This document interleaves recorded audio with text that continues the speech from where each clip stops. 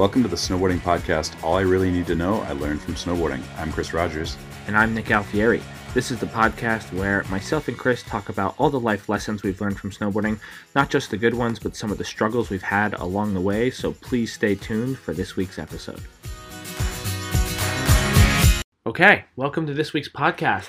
We're going to talk about some of the top reasons to do a Southern Hemisphere season if you are someone who works primarily in the Northern Hemisphere.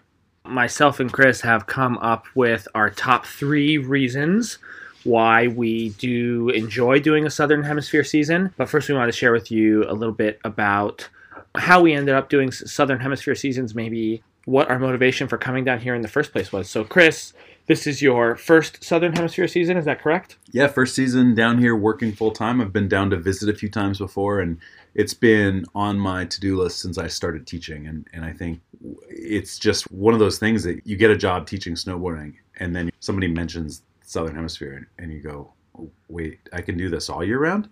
Yeah. And that's just been on my list forever, and it's just, between management jobs and just life stuff going on, it's never worked out for me. So this year's my first year down here to be here full time and work, and I'm loving it. Yeah, and what was the thing that finally made you, this was the year when you pulled the trigger and made the switch?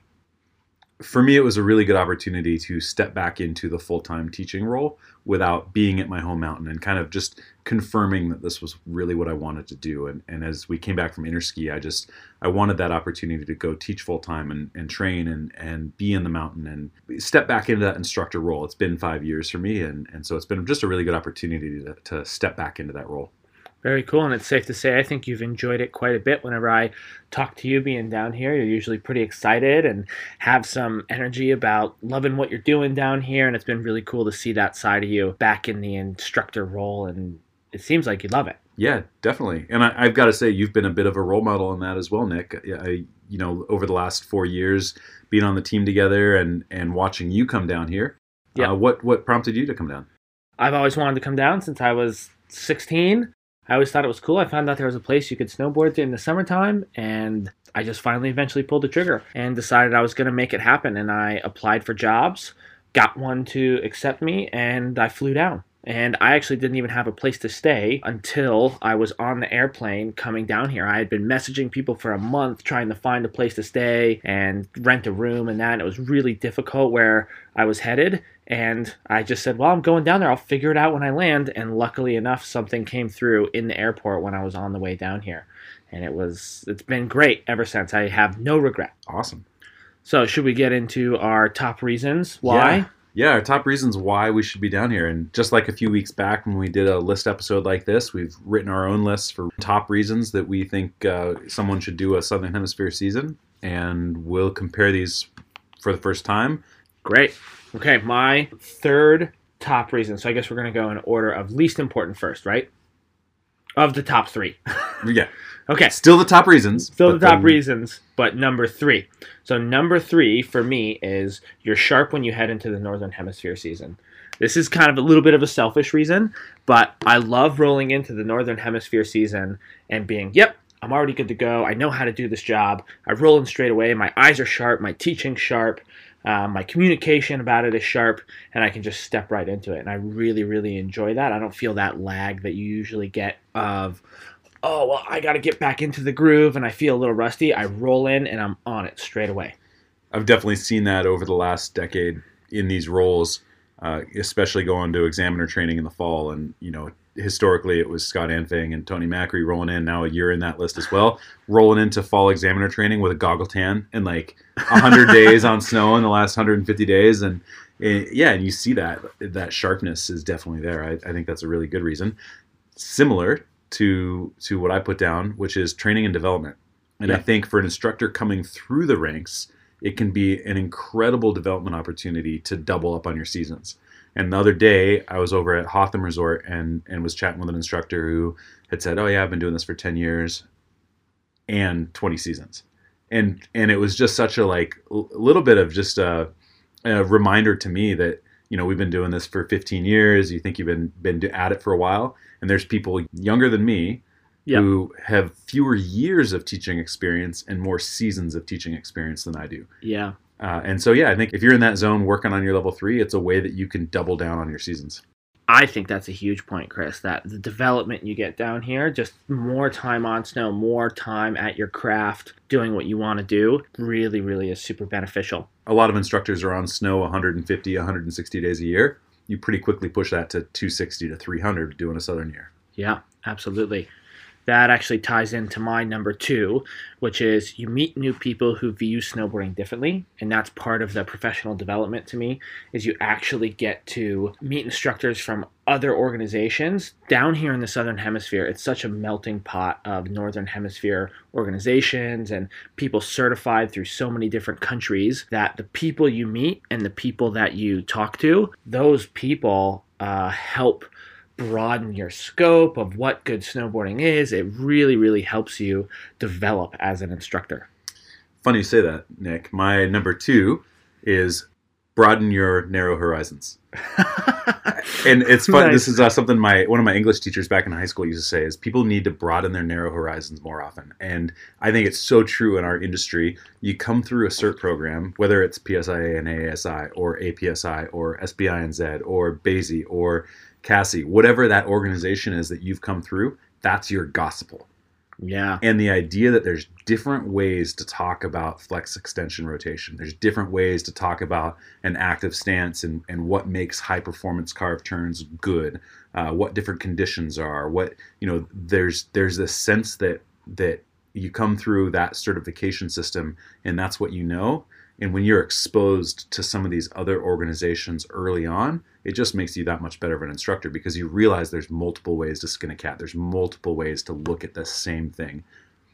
Yeah, that's such a huge point. I couldn't agree with that anymore. And the seasons I spend down here in New Zealand, I use this as fuel to get something from down here and bring it to the Northern Hemisphere to work with. And I also use my Northern Hemisphere season to get something for fuel and bring it down to my Southern Hemisphere season with. And I really, really enjoy it. I think it's one of the best things that I've ever had for my personal and professional development. I've had so many conversations since coming back from Interski about what an amazing place Interski is and I want to go to Interski. And I think there's a lot you can do for your own career to develop your own personal Interski essentially by coming to a non-US resort or to get out of your home resort and go to another resort. And, whether it's just seeing how a different ski area operates, like I think of even in the US, like moving from Steamboat to Vail and around other ski areas and being in more than one locker room, you start to see some pros and cons of different ways to run a ski school. And, being in different regions of the US, you start to see what the different business volumes are like. And Rocky Mountain's different than Eastern, and it's different from Western. And, that Western's different from Northwest. And there's a reason all of our ski schools are different. And I think the more that you move around, the more that you broaden your horizons, the better of an instructor you're going to be, the better of a career you're going to have, and the more you're going to be able to do this as a sustainable job. Yep. Okay, so this brings me in, that segues pretty well into my number 1, which, to be fair, where we went with the number 2 there really blends in with my number 1, which is it breaks you out of your silo. And that breaks you out of your silo. I left that as my number 1 as kind of an overarching thing, in the fact that it breaks you out of your silo with how you think about snowboarding in different organizations, but it breaks you out of your normal routine. It's so easy to get stuck in your routine at your ski school. It breaks you out of your silo of how management runs, dealing with different supervisors, a different ski school structure, and it pushes you to think differently and work around problems that you may not have at your home resort. One of the big problems that, depending on where you're at, is the snow conditions are different in the Southern Hemisphere. And just that little simple thing forces you to change how you teach, how you deliver content. It really makes you such a better, more well-rounded instructor. I couldn't agree more, Nick. I think people so often get accustomed to the problems, even gripe about the problems at their home resort, and forget about what the great things at their home resorts are. And you go to another resort and you experience every ski school has its problems, every ski school has its challenges, and every ski school has its strengths. That's true of every resort I've worked at. I've come away from resorts thinking, well, this wasn't quite right, this wasn't quite right, this was pretty okay, this was pretty okay, and these couple of things were really amazing. when you travel around and go to other ski schools, and when you get out of your silo, you start to see what some of those strengths are, and you go home to your home resort, and there's probably some things you're going to appreciate more when you return. True. Very true. Okay, what's yours, Chris? Number one. My number one reason is people and places. And for me, this summer being down here has been a very, I think I've said this before, it's been a very back to the roots summer for me, coming back to teaching and training full time. And one of the reasons for that is how metropolitan the ski school locker room is. And when I started teaching in Steamboat back in 2004, we used to have the H-2B visa, and we had all kinds of Kiwis and Aussies and South Americans and Europeans that came and taught in our ski school. And so for me, the ski school locker room here reminds me of my first couple of years teaching. And so to combo that in, coming back to teaching and training full time, and also being down here where it reminds me of my first couple seasons, it's been a really cool experience. And it's something I think everyone should feel. The ski school community truly is an international community. And unfortunately, in the United States right now, we don't have that option to bring in as many of the truly professional instructors from around the world than we used to have. And so being at the Remarkables, I think it's the same at Cornet, we have 100% certified staff. That doesn't happen in the United States anymore. Yeah.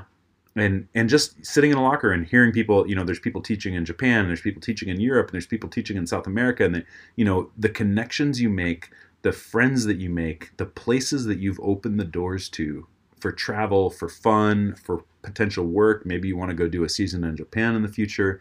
Maybe you want to go do a season in the Alps in the future. Getting out and making that first step into a Southern Hemisphere season gets you those connections and gets you that opportunity to travel and see just how wide this job field can be. Yeah, that's a really good point. That this is a great place to make connections for lots of other places in the Northern Hemisphere. And I've had a few friends that have come down here, and then instead of going back to the States, they end up in Japan, which is a great place to work. Yep. And I think you can also look at, other than here, there's opportunities in South America and Chile. There's opportunities in Australia, of course, as well. It doesn't have to be New Zealand. We both found New Zealand, and I think it's amazing here. There's a allure to New Zealand for sure, but depending on what you're looking for, how much you want to work, where you can get visas to, there's a lot of other factors that can play into why you might go somewhere else. Do you speak Spanish? Maybe you want to go to South America then because you're going to have good opportunities there. Yep, and some of what you can expect to find at each place will be a little bit different. What you're going to need really to start to apply to Southern Hemisphere, realistically, you're going to need Cert 2 in your primary discipline and Cert 1 in your secondary discipline at a bare minimum. At a minimum. To even really start applying, aren't you? Yeah, sometimes if you know the right person, you might be able to get in with a little bit less than that or kind of right on that line. But it's definitely going to help to be more qualified. Really, you're going to be looking at the full cert, the level 3, to actually apply down here and have a decent chance to get an interview and get a job to come down here.